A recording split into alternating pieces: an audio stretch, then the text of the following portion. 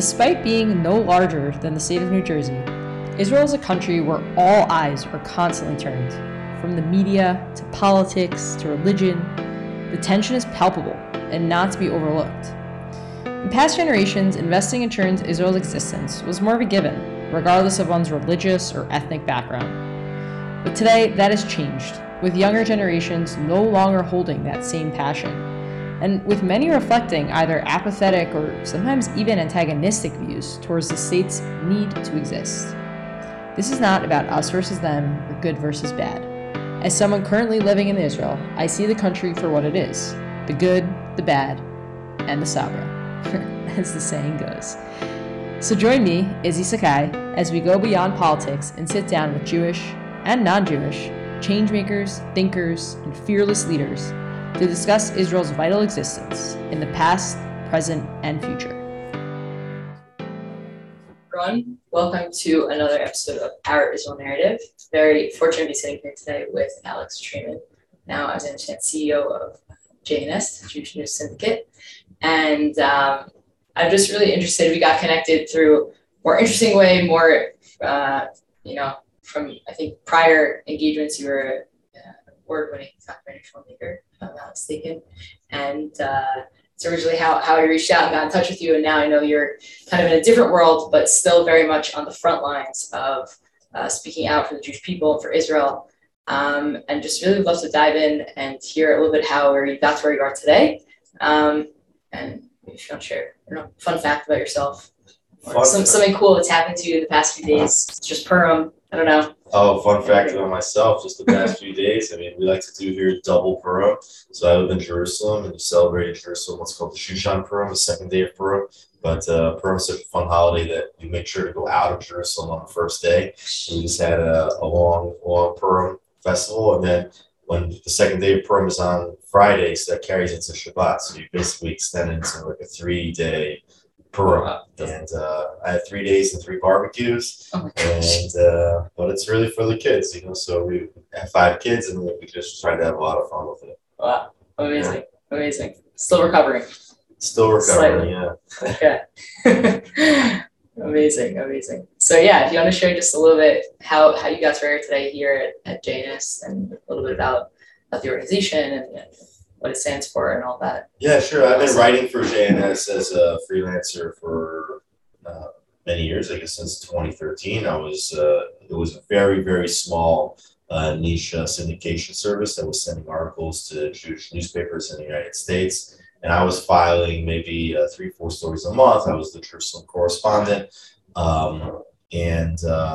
After several years of doing that, the founding editor wanted to go into the dark side of media, which is public relations. And, that set into motion a restructuring. I won't go into all the details, but basically what I told the publishers is that the content at JNS was very high quality. And I felt it was being underserved because the Jewish newspapers are sadly losing subscribers in communities and across the United States, and their ad revenues are dropping, and they're really struggling. And like most publications, recognize that they have to pivot to become a strong digital outlet. And so I brought in a vision that JNS also should become a very strong digital outlet with its own destination website, and we redesigned the website, and we're able to raise some money in order to strengthen our bureaus here in Jerusalem and also in the United States. So we've become the only Jewish media outlet that has a strong bureau both in Israel and the United States, which positions us well to be a bridge really between the two largest communities of the Jewish people. And since then, we've just continued to grow. The website's taken off. We went from about 30,000 people a month coming to the website to over 500,000 people a month just coming to the website. Wow. And then when you multiply in out all of our syndication network, which is over 75 publications, there's over 2 million people a month that are reading JNS content. And that's where we are today. And we really want to become the largest and most impactful Jewish media outlet, in the next several years. And the reason why we want to do that is because we know that Israel's been on the wrong side of what I call a narrative warfare, where you have, AP, we saw just in May, they were operating in the same building in Gaza as Hamas operatives, which is why the IDF destroyed that building, right? So in a sense, we can understand that the rockets that Hamas fired at Israel could never destroy Israel. They're just like small rockets, and each one is a deadly force, but they can't destroy the state of Israel with those rockets, even if they fire 4,000. We're shooting them out of the sky with the Iron Dome. But how do they try to destroy Israel? Because once they beat us to attack back, now all of a sudden it's a battle of diplomatic warfare. It's a battle of narrative warfare. Right. And so JNS exists really to become an accurate source of news about what's really happening in Israel without the classic anti-Israel bias. And sadly, I would say that I think a lot of the Jewish media today have become either lazy, some of them, and others are taking a much more progressive line. And sometimes they're not reporting the things that can be most helpful to the Jewish state. And we really try to project Israel as a strong military power in the region, an economic power, a technological power, a cyber power. We try to project Israel as we think most Israelis think Israel is. And we just saw this week that Israel snuck into the top 10 in the global happiness index. I saw that. Israelis are happy. Israelis are proud of Israel, and it's become a mantra that you can still support Israel and criticize Israel at the same time. Like, Israel doesn't have to be a punching bag. Israel can be right and can be good. It's not always right and good. We report things that aren't always pleasant, and not every part of the Jewish story is pleasant. But by and large, Israel's an incredible country and has a lot to be proud of, and we try to project that through our reporting. It's incredible. And I think what stuck out to me the most about what you're saying is really creating that bridge. And there's something I want to touch on a little bit later, but I think that's the biggest focus right now, because most of the negativity is coming from the outside. And so if we just try and feed information, we're kind of missing half the. It doesn't always come from the outside, right? Sometimes it does come from here. A lot of, I think, that we always talk about, why is it that Arabs can win the war on public relations? Mm-hmm. And the reason is because they can always stay on message, right? And oftentimes the message that they're pitching is the truth that they want to tell, which might not be aligned with the truth. But in Israel, it's the old saying, comes from the Talmudic teachings, right? If you ask two Jews, you're going to get three opinions, right? Mm-hmm. So Israelis, we can never stay on message, and we always fight about what the message is. And so if we're projecting multiple messages and over any conflict, over any difficult subject matter, right? So the rest of the world can't understand, well, that's just Jewish culture. That's what we do. And that's how we actually get to the great solutions that we get to. That's part of our entrepreneurial spirit and what makes Judaism so great. But to other people, when they hear, Jews are saying 10 different things about the same topic, what they think is, well, at least 9 of them are lying, right? So, it becomes, sometimes it's our own flaws, our own strengths are our own weaknesses. And so a lot of times you'll find that there are Jews that are parroting the same messaging as the enemies of Israel. Sometimes the bad ideas come from us. Right. No, and it's how to tackle exactly what you're doing, how to tackle that misinformation specifically. Like, as in, I think it's okay if there's differing opinions. Yes, then that means we have to do more, even more on the offensive, right? If they're coming at us with just this one message, but it's about saying, okay, we can have these varying opinions, making sure we're not disseminating misinformation and trying to, essentially one big thing I'm trying to do here also with Arizona Narrative in these conversations is how to unite those voices, right? Because that's the big thing that we're missing right now. So you have advocates, you have people, I'm talking about people that care, that, I actually have a quote here from an article you wrote, I think it was last May. And you said, Israel must do more to repair rifts with the American Jewish community and to fully activate those American Jews who stand proudly with the world's only Jewish state. And I think you have people like yourself who are sitting here writing articles, right, and disseminating to several million people. You have people that are writing on Instagram, on whatever, wherever they can get their hands to just get information out there because they want to do something. But there's this disunification, and that's generally what harms us as a Jewish people and as a Jewish state. It's this inability to say, to really understand, we all are fighting for the same thing. We all want the same thing, but we're just trying to do it a different way. So I would even ask you just what's one piece of advice you could think of maybe to how to create more unification around that? Right. Well, first of all, I think it's important to note, we see that anti-Semitism, both soft anti-Semitism that you see on the internet, in discourse and political discourse, and also the violent anti-Semitism, attacks on synagogues, on Jews and Jewish communities, is on the exponential rise in the United States and around the world for that matter. And anti-Semitism is a spiritual disease. Like it comes from the first beginnings of the Jewish nation, that the Egyptians, when Joseph's brothers came to see him, they didn't yet know it was Joseph.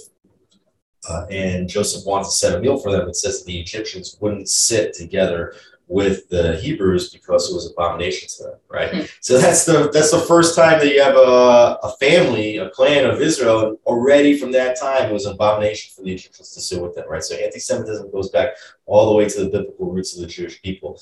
But I would say that because it's a spiritual disease, ultimately, because it's not logical. Like, why are people so upset about Jews historically? That there has to be a spiritual solution. I think that you're touching on it, that unity between the Jewish people is the solution to anti-Semitism, and disunity is the cause of anti-Semitism. And I think that's something that people don't really appreciate. The good news is that anti-Semitism has the ability to bring Jews together, right? So that's the silver lining of anti-Semitism, if there could be one. And I think that your approach is the right approach. I think if people will just acknowledge that, that the Jewish people are a people of 12 tribes, of 12 different opinions, that this person works on this, that person works on that, but we're family, and we love each other, even if we don't always agree with each other.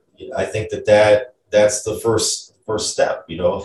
Why should I be upset if you have a different opinion than me? That I should expect that you have a different opinion than me. If I expect you to have the same opinion as me, then I think that we're fooling ourselves. So we just have to respect one another. I think that's one of the main things. You look at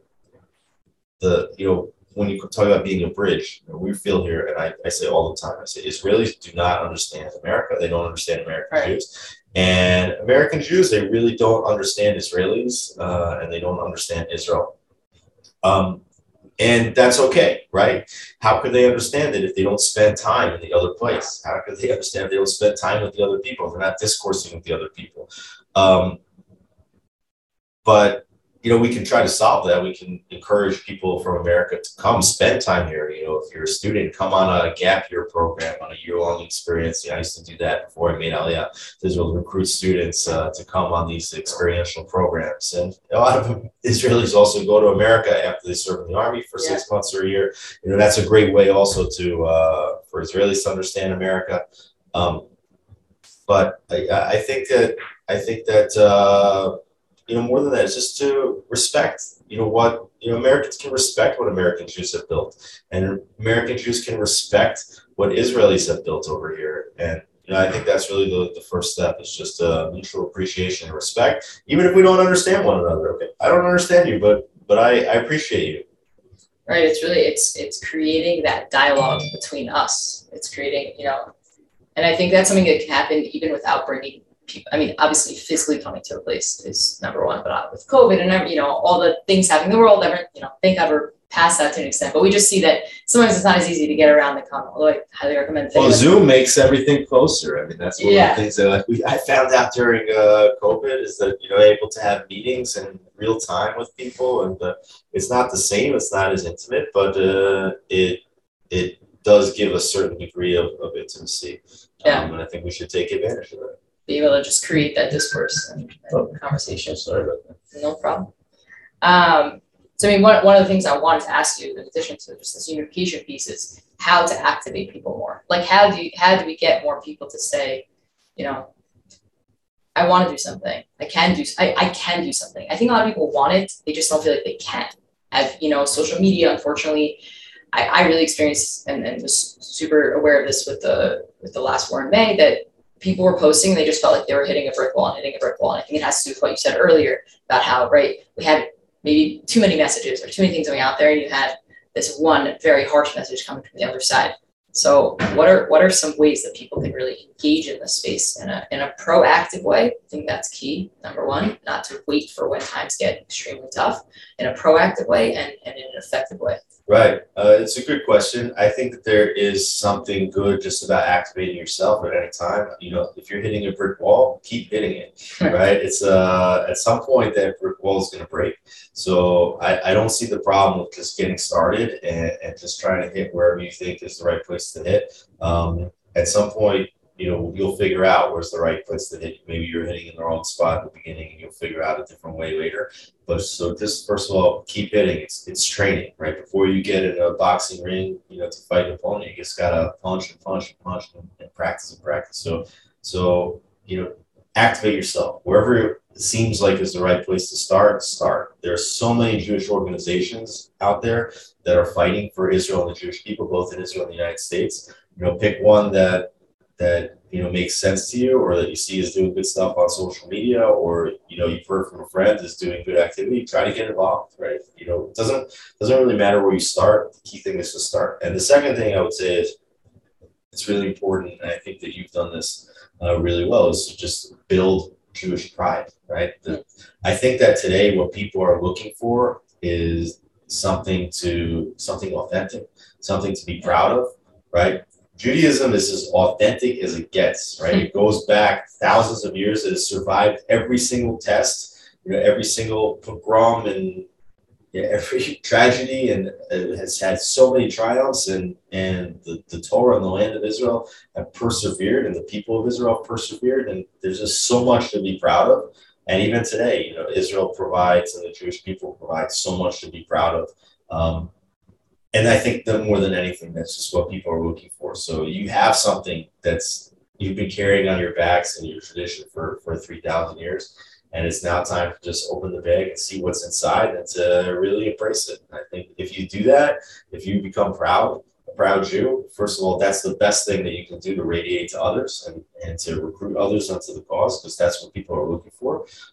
And like I said, you'll find the right place. Like I've seen in my life, you know, you just get positioned in the right spot. You might not know where that's going to be, you know, in a year from now. And, you know, if you just keep pushing, I always say to people, you go push on different doors, you know, keep punching at the wall, and you'll find where the loose brick in the wall is. You'll find that door that will open wide up, that opportunity that will help you to, you know, really give of yourself for the Jewish people. That's not always in a Jewish organization. It can also be in commerce and business, other things. But you know, I think just be aware that you're on a mission. If you're aware that you're on a mission and you're aware that you can be repositioned as a soldier in that mission at any time, you'll find yourself on the right battlefield. I like that a lot. Somebody once said to me, said that if you're putting yourself out there, you're trying to do something, and you start to see things, like you see a brick loosening, you see another brick loosening, you know you're on the right path. Like just keep following that. And I mean, personally, with this whole endeavor, I don't 100% know where I see it going, but I know that there's something that for many years has been lit inside of me, and there's reason to just try, and you really don't. Keep doing it. Don't have a reason to. And you know, we don't know how many people are going to listen to this podcast, but if one person listens to it and you inspire one person, you've done a lot. So a lot of times, you know, I've met people say, "Oh, you inspired me when you came to the college and you spoke about this." And it's like, "Oh, wow, that's an amazing impact." Right.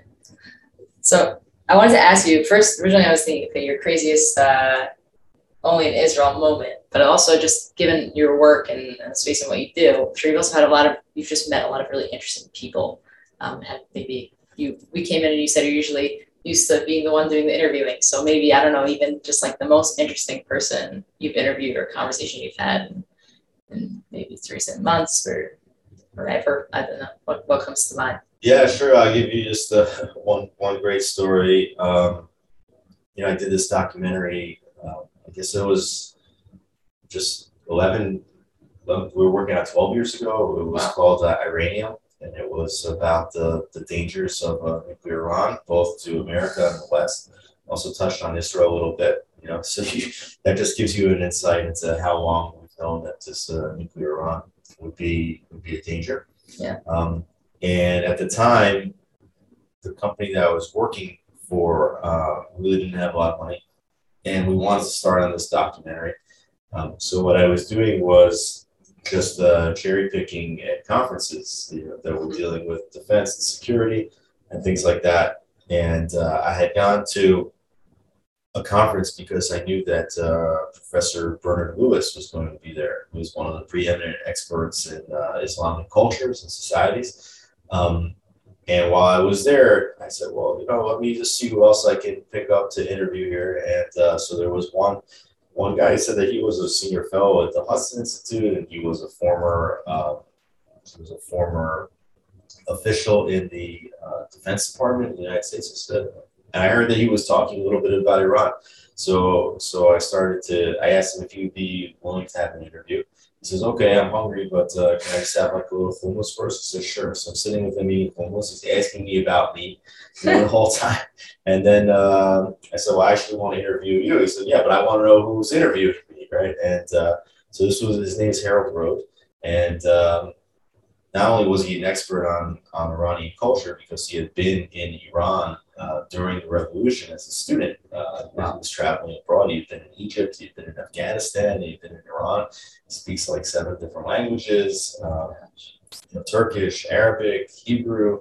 And from that interview that we did, we just became the closest of friends. And I got into this whole circle of influencers in the Jewish people, or just some incredible people that are just been dedicating their whole lives to the Jewish people, and he's just become like a member of our family over the years. So Harold, wow, you're probably the most interesting person I've ever interviewed in that sense. So that's my friend and my mentor, Harold Rode. Wow. I think that's the coolest thing, especially for me, that I've experienced, is like people really want to open doors for you. Like you were talking about, like trying to open, like people really do want to help you and that's the beautiful thing about the Jewish world and when it comes to speaking about Israel, and we say, okay, we feel so united because maybe we have so many different ideas and things flying around, but at the end of the day, everyone does want to unite. Everybody does want to come together because we understand there's a connection that's beyond words, beyond what I think we intellectually understand. Right. So that's also, like you said, to just pay it forward, right? Right. That's people do kindnesses for you, and what do they expect? They expect you to do the same for other people later, right? Don't be selfish, right? It's, one of the things that I've learned here, as in a Jewish organization, is that you have to fundraise in order to be successful, because sadly, money is still the fuel that funds operations, right? And so anytime somebody is starting a project, and if I think I know somebody that would be interested in funding that project, even if they're funding my project, or especially if they're funding my project, I'll tell that person, or I'll try to make an introduction there, and I think that that's something that you don't see too often in the Jewish world, because everybody's protective of the little things that they built and the donors that they have. And I say, no, donors want to fund good initiatives and good organizations. And the reason why they're donors is because they're really smart people, and they can decide for themselves if they want to fund something or not, right? So, just pay that forward, make the connections, and let the chips fall where they fall.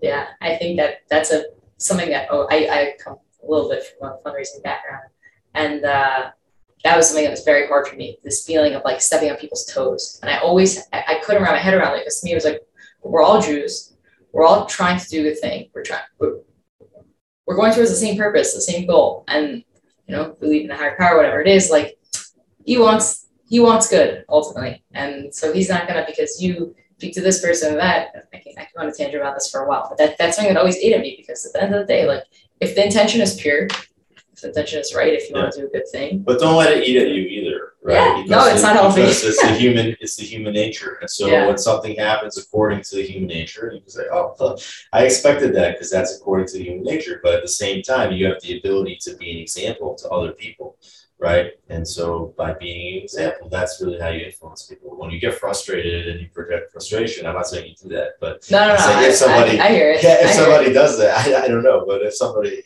asking for a friend. Yeah, so, exactly. Gotcha. Yeah. No, 100%. I wanted to ask you one more thing, just in particular about Israel, in terms of your work and what you see, and maybe something that a lot of people deal with. What would you say is one of the larger misconceptions that people hold about Israel? And I would say honestly, mainly Jews hold. Larger misconceptions about Israel. Yeah, that's such a tough question, right? Israel, it's so hard to define Israel. I think that's one of the things. It's for every person in Israel, the experience is totally different, right?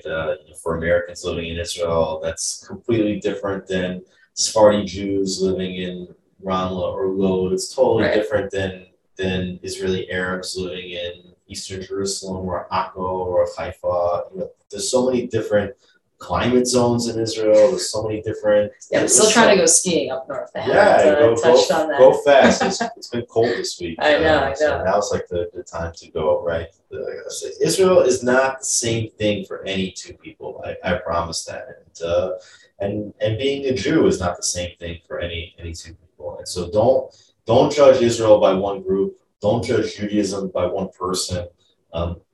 You have to experience it, and the beauty of it is that you can make it for yourself what you want it to be. So I think that's always the misconception is that people get one vision or perspective of Israel from one person or from one event. That's not what Israel is. That's a small piece of what makes Israel Israel.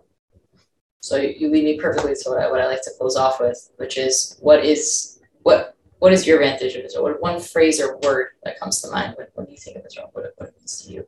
Well, it might be hard for a lot of people to understand this, especially like I'm in the world of news and realpolitik. But the one word to me describes Israel is holy, right? You think of Israel, you think of God. For whatever reason, that this is it says in Sefer Devarim and what's Devarim? It's Deuteronomy. Yes, Yeah, exactly. The last book is there's a verse in Parshat Akev that says that God's eyes are upon the land from the beginning of the year to the end of the year. I think that I believe that that's true, right? It might be hard for people to see that, but like I said before, the land has persevered, and the Jewish people have returned to that land, and I think that's part of God's purpose. The Torah of Israel is so holy. I think today, like NFTs and things like that. I think the Torah is the original NFT. Right, that's an idea that I've been just thinking about now. I'm gonna have to sit with that one for a minute. Like letter by letter, copied exactly. It's just like a code that's just persisted over thousands of years. I don't have to understand God's purpose. I think that was one of the things that I felt in 2019. I had the tremendous honor of hosting the live video coverage of the March of the Living from Auschwitz-Birkenau. That was my first time there. And, my father's parents were Holocaust survivors who lived in Poland. The two things that I felt is like very personal now. Getting personal is that first is that I felt that God's hand was like on that place in a way that you don't feel in many other places. Maybe you feel that at the Western Wall or in other places. And I felt it there. And I also felt like the place was familiar to me. It's kind of like a deep concept. And I don't know what that means. I don't know if we have time to unpack that. Yeah. I may have to deal with I have a book recommendation with a therapist or whatever. But I have a book recommendation for that one. But yeah. But I think that for whatever reason, God had to do what He did. We don't have to understand why, but to know that nothing stirs in the world, without God's hand. I think it's very important to understand it, and that is really the roots of Judaism. It's just to know that God is the creator and sustainer of the world always. It's incredibly put. And I think, as for me, I've only been living here now a little over a year, but coming down many times in my life, and that you see it here the most, and you feel it here the most, and I think it's hard to walk around here without that mentality. Right, but it doesn't mean, by the way, that you're absolved from any responsibility. No, right? no. It's Even more, you have more responsibility because you see it more and you feel it. Yeah, exactly. That's like one thing. Like on the one hand, it's okay. Well, I don't understand what's going on. It must be God, right? So I can just sit back and watch. No, you can't watch. You have to be an active player in the story always. Yeah. Right. That's part of the lessons that of the book of Esther that we just read this past week. Is that the Jewish people, they were on the verge of annihilation, and somehow or another, by chance, whatever it might be, that Esther becomes the queen, and Mordecai, his uncle, says, you have to go in and save the Jewish people at this time. That there's a reason why you're sitting in that chair at this moment, and if you don't step up and do what you need to do, so salvation will come. It'll come from another place. And so Esther did what she had to do, and I think that everybody has to be a Mordecai, and everybody has to be an Esther in the story. And we don't know how the story is going to play out, but be active, do your part, and good things will happen. God willing. And if not, that's part of the plan too, right? I don't know what to say about it, but it's better to go down trying. I'm into that. I think my main takeaway here is just that try, start tapping at the bricks, start trying to open doors, and things will open. And keep your eyes open, keep your ears open, and make those connections. And exactly that. We can only be in here and today, and take it every day, step by step, and see where the story continues to unfold. Keep doing what you're doing. Keep interviewing the most incredible people you can interview, and keep inspiring. Thank you for coming on and being one of those. those. Thank you for coming on and being one of those incredible people. And I'm excited to see where JNS goes. And thank you, Alex. Thanks so much.